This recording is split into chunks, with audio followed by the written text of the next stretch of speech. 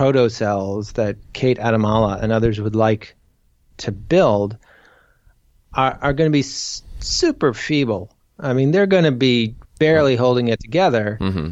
So you'd be much more worried about, Yersinia pestis, the bacteria that causes bubonic plague, or smallpox, things like that, like things that are the product of millions and billions of years of evolution. That's right.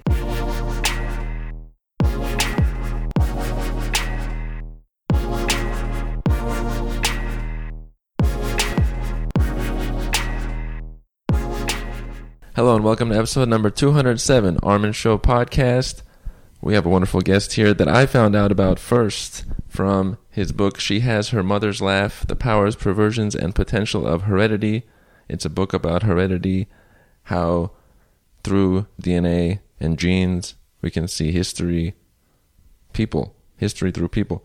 And the author of that book is Carl Zimmer. Welcome to the show. Hi, thanks for having me.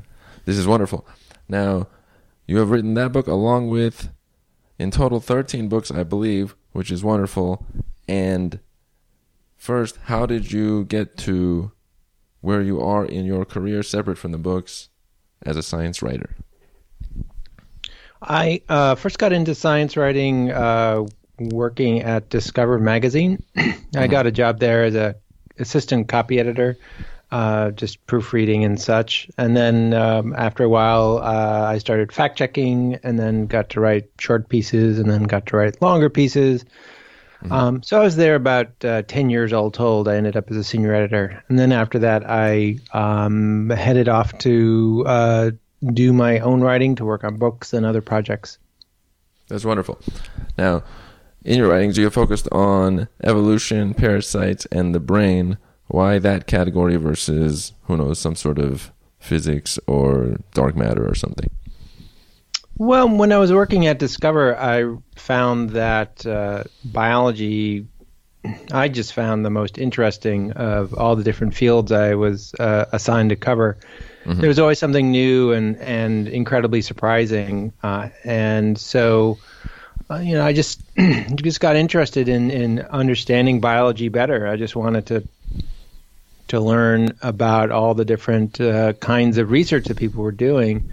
And, you just sort of dive into one topic or another.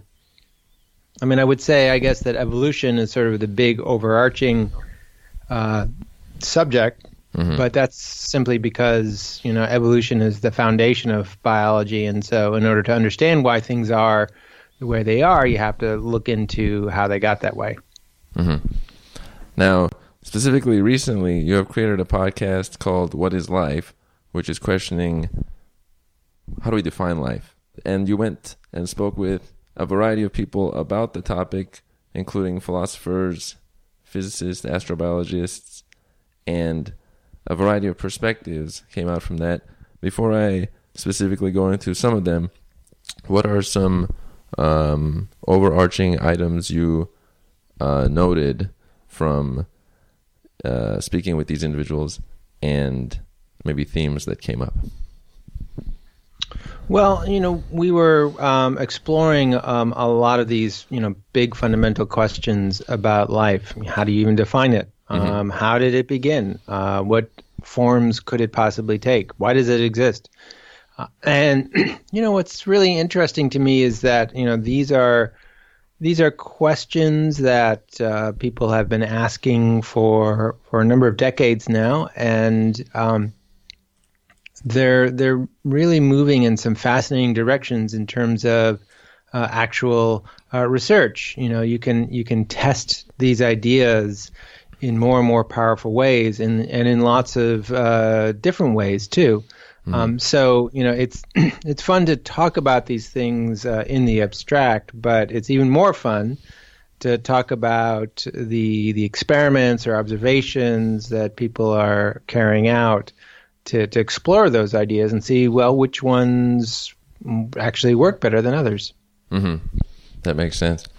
Now, as a somewhat of a description for the listeners, there, for example, with the philosopher on episode 1, he even asked if what is life could be the wrong question, looking at it from a different perspective.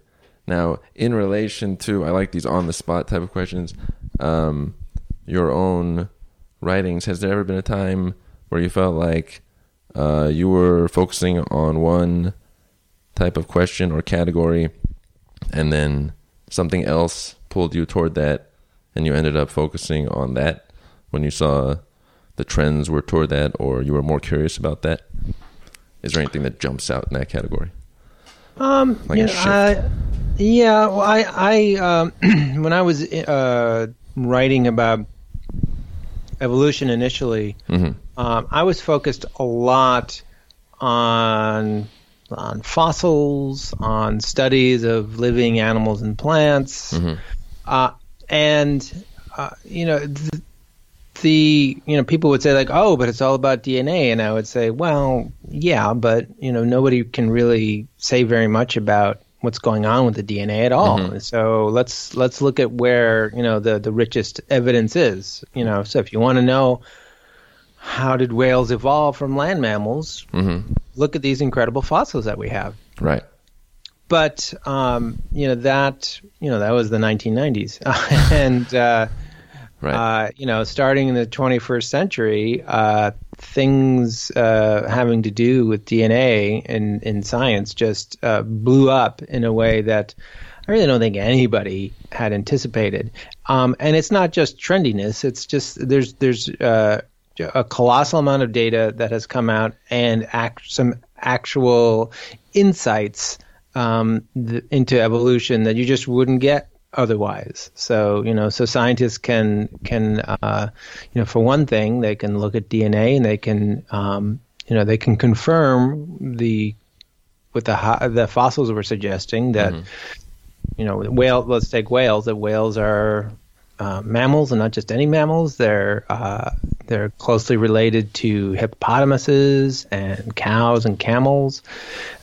And then you can zero in even further and say, okay, well, what were some of the genetic changes that let a mammal live in the water? And you can look for genes that have experienced natural selection. You can look at genes that just shut down completely because they got in the way of being in the water and so on. So I would say, my shift my big shift in my career has definitely been to the molecular, just because there's so much that's happening there.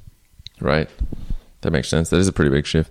And then, yes, sometimes there is like, why don't you focus on this as the main thing, but actually there's something underneath that, which physics, I was talking about this recently, not undercuts, but is below biology in terms of, like you mentioned in the episode number, let's see, it is the one about entropy, 5 with Jeremy England, where he talked about life as a way for matter to dissipate energy, and the concept of entropy. I used to talk about entropy a lot as its importance in everything we do. I kind of see people connection as an energy transfer, and one of the episodes I had talked with a professor about how maybe even a career is a minimization of energy because you get into the thing that it fits you. Yeah. Like it's a lower entropy state.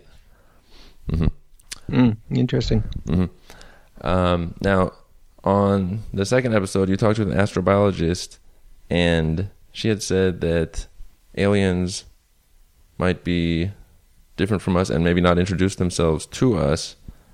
We can look at them in a way that is not so that they would be just like us communicating with them. What other items of note did you take from speaking with Sarah Walker? Well, what was interesting talking to Sarah Walker is that she is this someone who's trained as a physicist who has made this shift into becoming an astrobiologist, and so she has this really interesting perspective because she wants, she has this goal. She wants to help in the search for life in the universe, and she is sort of stepping back and asking one of these big questions. What is it we're looking for? And you might sort of assume that alien life would be easy to find. But, it's really interesting talking to her and sort of thinking like, well, no, actually, like, why should you assume that? I mean, it's probably not going to be like in the movies. Right. You're not going to have these sort of metallic bipedal things coming off of a ship and Like a waving robot. at us. Yeah, exactly. And in fact, what we might be doing is using space telescopes to look at planets orbiting other stars and trying to figure out if there is life on there.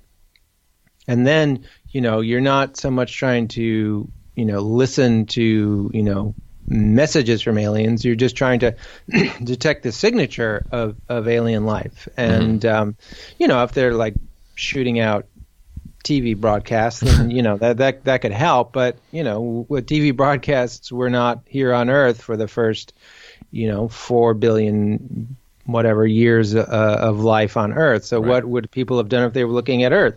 Right. So some people have suggested, well, here on Earth we have a lot of oxygen in the atmosphere, which is kind of odd, and have suggested, well, maybe that's a signature of life. That's actually been brought into question. Maybe there are ways to get a lot of oxygen in the atmosphere without life. And so she's been looking at other signatures. Maybe there are combinations of molecules that can show you that there is a network of living things on a planet, that there's a biosphere there. And maybe regardless of the specifics of what your life forms are made up of, maybe that signature of that network is the same, whatever planet you're looking at. So that was a really interesting way to think about think about the search for aliens. That makes sense. They could be communicating with some sort of like gravitational pull, for all we know, and then we would have to just note that with our detection systems as much as possible. Yeah, I think that there's nothing wrong with trying to look for communications from aliens, but we can't guarantee that we're going to understand it if we get these signals. And if we are waiting for bacteria to talk to us, we'll be waiting a long time. But maybe there are ways of being able to see that there's a planet covered in bacteria or something like sponges or whatever. Maybe there's a way for us to figure that out just by looking at the planet. One thing I note there, like an analogy, is that somebody is at one point in their life, and then if they meet somebody at a different point in their life, even though at separate points they would have meshed well, at those points they don't meet each other's needs, and so they just walk by each other. And that might be similar to how our timing is off of a timing of another distant species. Yeah, there's people have wondered why we have not actually encountered any intelligent life in particular. And some people have said like, well, maybe once you sort of once a planet produces intelligent life, it either blows itself up or it just sort of shoots off into a kind of a plane of existence that we can't even comprehend. And so there may not be much intelligent life in the universe at our level, just because that you aren't in this level for very long, right? Either for good reasons or bad reasons. That's just one interesting idea people have had.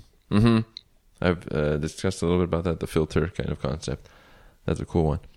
Now, in an episode I had with Charles Cockle, he's an astrobiologist, and he had talked about in his book how life is likely to be similar to us in certain ways. And then in episode 6 of What is Life, your podcast, Stephen Benner had talked about how we could leave open the possibility that life doesn't look like us, with DNA and RNA and a carbon base, and that kind of relates to what you were just describing. It can be a different form. Yeah, I mean, we look around, at life on Earth, and you can imagine your favorite documentary, David Attenborough or whatever. Like there's always the big montage of all the variety of life forms, so you see a shark and then a redwood and then a frog, and you think, wow, like life is so strange and takes so many different forms. And it's certainly true that there are many millions of species on Earth, and we've only counted a tiny fraction of them. But looked at from another perspective, life on Earth is really boring. It's all DNA based. The only exception would be our viruses that use RNA, which is really a variation on DNA when you get down to it. So so that's it. There are different ways to build DNA and proteins. You can use different kinds of metabolism, but they're all pretty similar to each other, and they all have that same function of building more DNA, more proteins, and more cells, and that's it. So Stephen Benner has been interested for a very long time in whether that boringness means anything. Like, does that mean that there's no other way to have life? Like, why didn't we have multiple origins of different kinds of life on Earth? Right. Why don't we have weird life here on Earth? And is there a constraint? Is it just that you can't make life any other way? And for that question, you really want to ideally, you'd want to go off to other planets and moons and check them out and see if you find any life. And if you find life, is it like us? And, there are, in that episode of the podcast, we talk about, some of the reasons that you shouldn't assume that life couldn't take other forms. I mean, just basic chemistry suggests to you that you could get things that we would call alive from different kinds of chemistry. So it would be amazing to be able to find that. Right. One thing I noted was that different kinds of chemistry, there was a key point in one of the episodes, I believe, that it is relevant to check if life can be formed without you agitating the soup of it, because there's the idea that if you heat it up or if you do something certain to a mix that, okay, life can form from it, or RNA can come out, or amino acids, but a lot of those involve some sort of agitation that wouldn't have casually happened through evolution. So there are these questions about how life originated, and they generally, in terms of that agitation you're talking about. I mean, it on an geologically active planet, that's not a big problem. There are going to be lots of places on a planet that where you got a lot of energy inside the planet. You got, maybe plate tectonics are starting off, and you're going to have these places like hydrothermal vents where there is a lot of energy moving around, a lot of chemistry happening. And, there's a lot of evidence suggesting that in places like that, you can start to get chemistry converging more and more on what you need for life. And so that raises another question, which is well, if we're looking for life elsewhere in the universe, what kind of planet could provide the conditions where you could get the chemistry to get life going? But some people have speculated that the icy moons out in our further reaches of our solar system around Jupiter or Saturn, even they might have enough energy to provide that environment to get life started. So again, that's why we need to go there and check it out and see if that is in fact the case. I liked that in your last episode of that set with Kate Adamala, a chemist at University of Minnesota, that you talked about. Now this is discussed, what is life then? She is trying to build a synthetic cell from scratch. That is a large maneuver in her protobiology lab. What notes did you take from said practice? Well, it is interesting to think about this synthetic biology research actually as being a way of addressing what is life and how did life begin.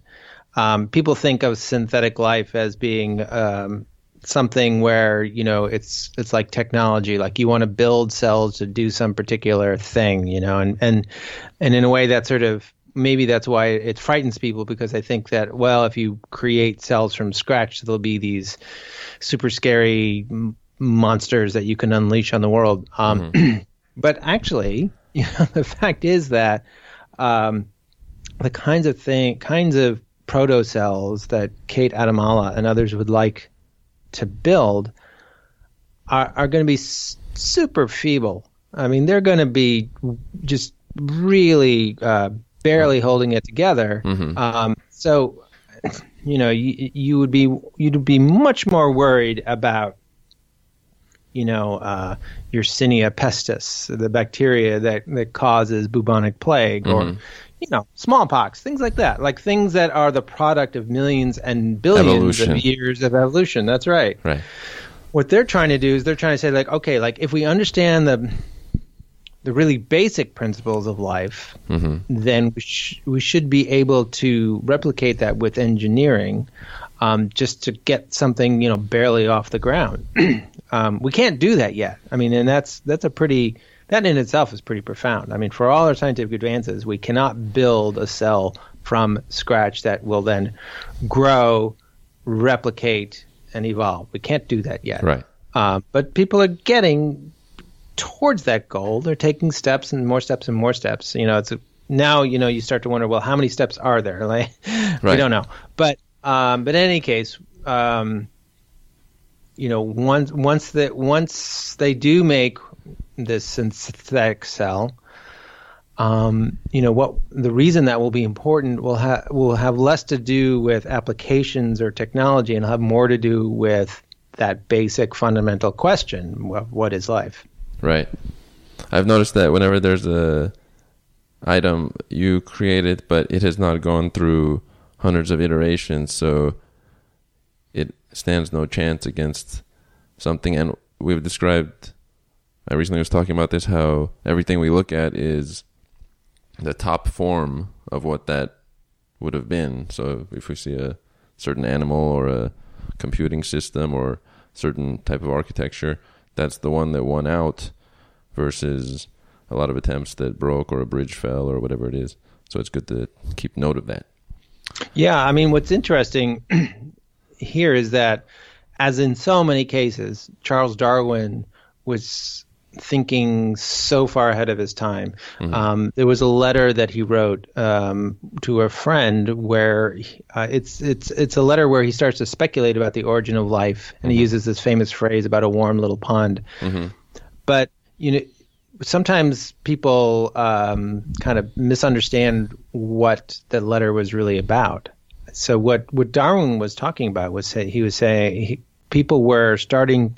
There was this debate about spontaneous generation. In other words, could life just come together from scratch? Yeah, and he had been thinking about the origin of life. Period, and and then he wrote to his friend. He said, well,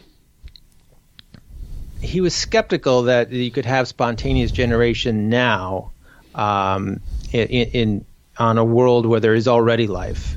And the way he put it was that, even if you had a warm little pond with all the right chemistry, just anything that could get off the ground there would just get wiped out, because we're on this planet that's just full of life and everything's eating each other and competing for resources. And so he was very skeptical that spontaneous generation would matter very much to life on Earth. And it's interesting to think about now that you have scientists who are trying to build life.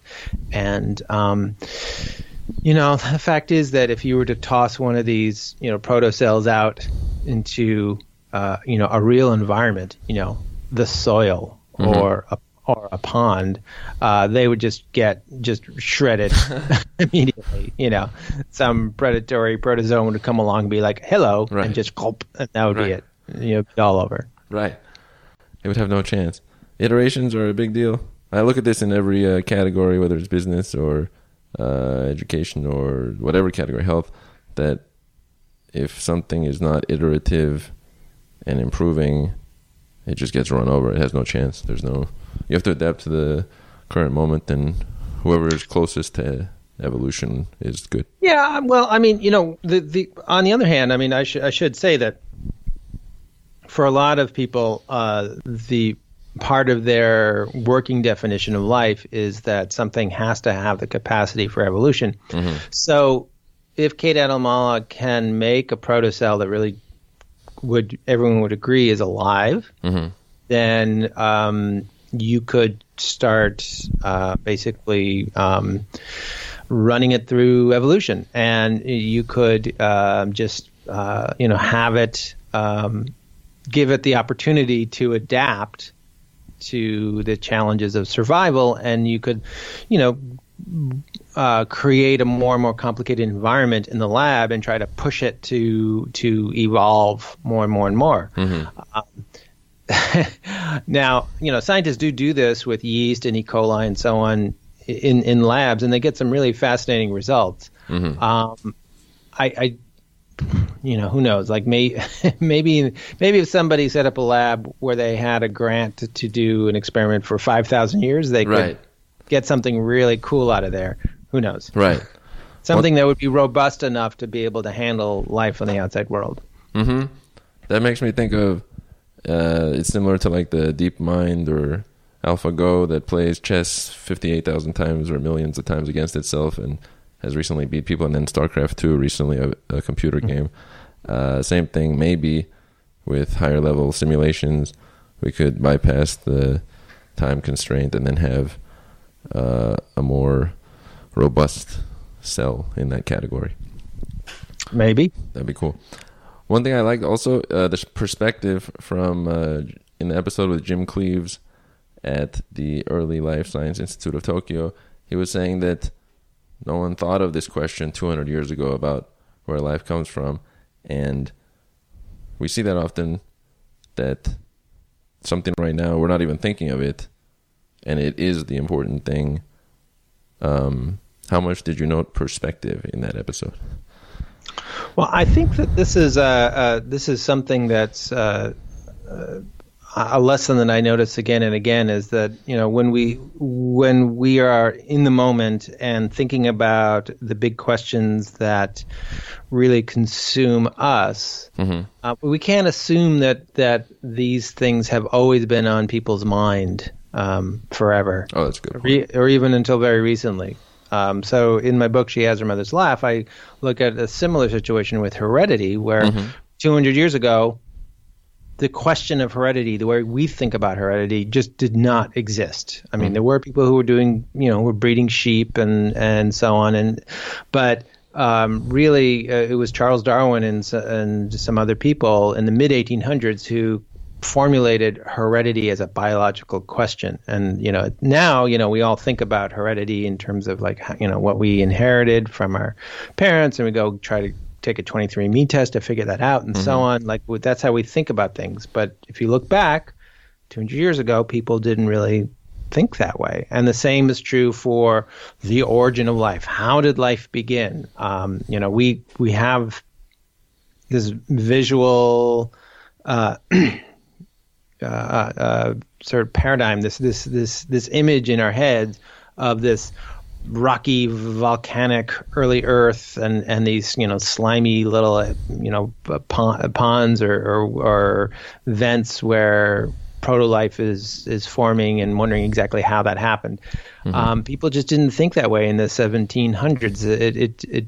They didn't, in a way, they partly was that they didn't know enough about chemistry in biology to even think about life as being built up from these chemical units. And ironically, though, sometimes it takes an active imagination push people to think about these new questions. And in the case of The Origin of Life and What is Life, actually the novel Frankenstein by Mary Shelley was really very influential, because she was fascinated by experiments at the time where people were asking, well, is electricity the essence of life? They were puzzling about this and trying to run electric current through frog legs and things like that. Mm-hmm. And so that got her thinking, like, well, what does it mean for something to be alive? And could you, through science, like, animate something, or could you put pieces of cadaver parts together and bring it back to life? What would that be like? And should you even do it? That actually like helped to spur the whole study of the origin of life itself. Right. I always take heavy note of that. Anybody who supports or is doing like risk-taking leaps or checking options, that there's a cost at the time, because the response from others is, what is this? Or that doesn't make sense. Or why would you do such a thing? But without those individuals, there's no variation to the future, because it would just be a procedural path, I think.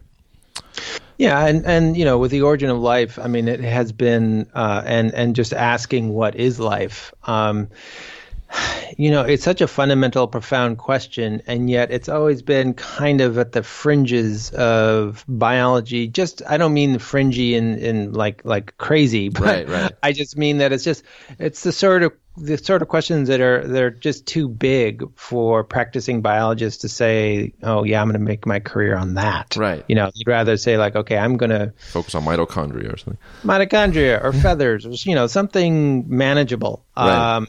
And so, it really, the study of the origin of life and asking these big questions about what is life has fallen to what I would say, very brave people. Someone like Stanley Miller, who says, like, I'm going to run a spark through this flask and see what kind of chemicals I get. Right. Or Schrodinger, who like writes a book, What is Life? A physicist who just tries to think about life from first principles in terms as a physicist.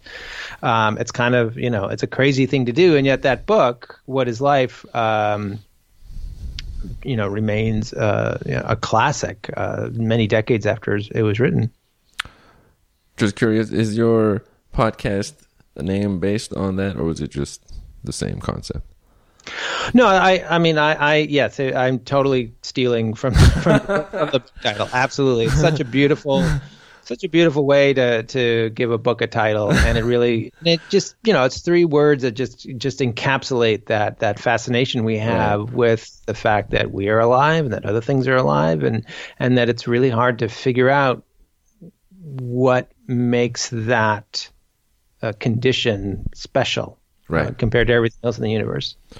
One thing you had mentioned in your book, She Has Her Mother's Laugh. Now, when I see this book, I think of it like a package. I only think of recent books like a package like this one, and Robert Sapolsky's Behave, which was interesting because on the back of your book, Robert Sapolsky said he loved your book. So that's kind of cool to see the connection there. Two things about it. One is, how did you view it before you were writing it to progress through time in DNA and genes? And then the second one is, do you view it as one of your package books, or do you view it similarly to your other books? Well, I mean, it was a real honor for Robert Sapolsky to give an endorsement of the book like that, because I'm a big admirer of his work and have been ever since back in my Discover days when he was starting to write books.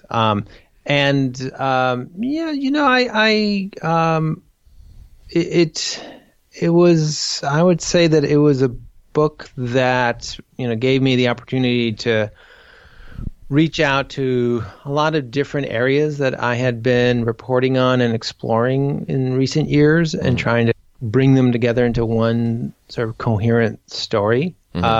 Because, I think, heredity is one of those big things like life, where, it is incredibly important And yet, when we think about it and what it means and why it's important to us, it can be really hard to answer that in a clear way. And heredity, to understand heredity, we need to understand DNA, but we need to understand a lot more than that. And heredity is bigger than just genes, and that's another goal I had in writing the book, is to get people to think big about heredity. Heredity is important, but it's even more important than we realize, because it encompasses all sorts of things. It encompasses our culture, and it encompasses traditions, and it encompasses sort of a continuity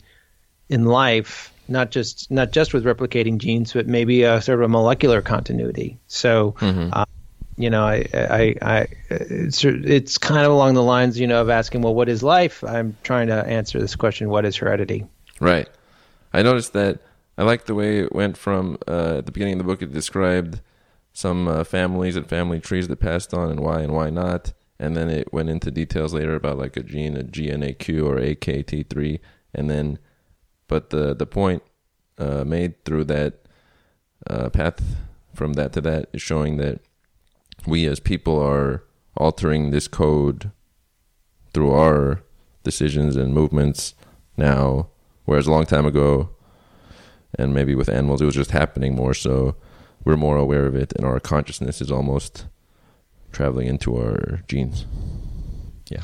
Well, we certainly are, as we understand how genes get passed down from one generation to the next, we're also understanding how genes work, at a deeper level, and at the same time, we're learning how to manipulate genes and potentially to do it in a way that gets passed down from one generation to the next. And so, this is something that is happening a lot with plants, animals, microbes, that we are harnessing for our own benefit. But the ethical line that we're now dancing around is whether it's okay to do that with humans.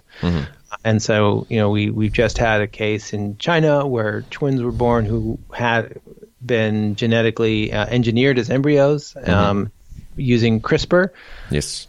And it's been an incredibly controversial, contentious event. And we have to decide now whether that's going to be the last time that anybody does that, right. Or maybe we'll say it's okay to do it on rare occasions to treat a certain class of diseases that no other way can treat.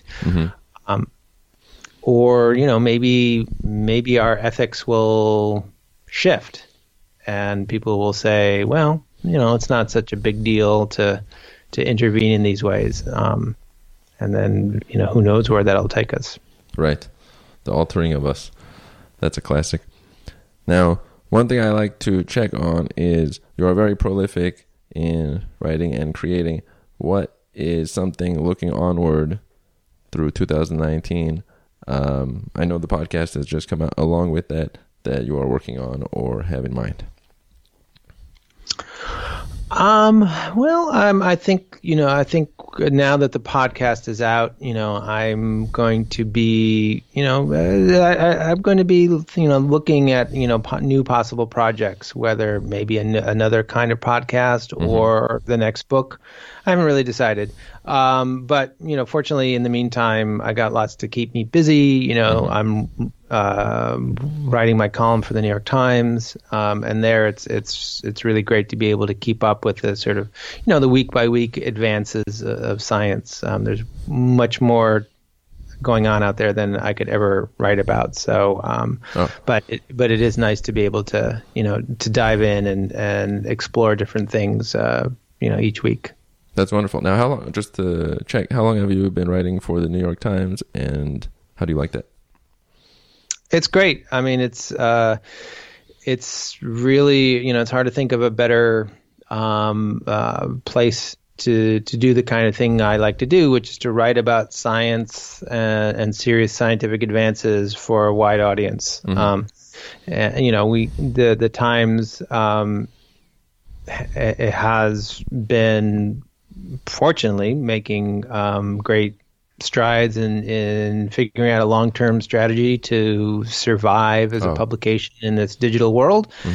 And so, I can reach a lot of people, and they put serious support into their science team. There are a lot of us who are writing about science at the Times, and that kind of support means that we can go in a lot of interesting directions and try out different things. My colleague Jim Gorman, he does these magnificent videos that are mainly focused on just sort of animals in motion, and every time he comes out with one, it's more gorgeous than the last, and so it's a really great place to be. That's wonderful. This is great. It is nice to have a full set of items you're making or doing. If you're a creator, I tell that sometimes to individuals that you want to be in that flow and not let that go, because there's a lot of efficiency and connectivity in that flow, and when you're in it, sometimes it's not so clear, am I in it? But it's nice to continue that. I want to thank you for having been on this episode. I would recommend listeners to check out your podcast, What is Life? It's available online, and I'll link to it. And then I have posted before about She Has Her Mother's Laugh, but I'll also link to that, and people can check out your books as well. Great. Thanks for having me.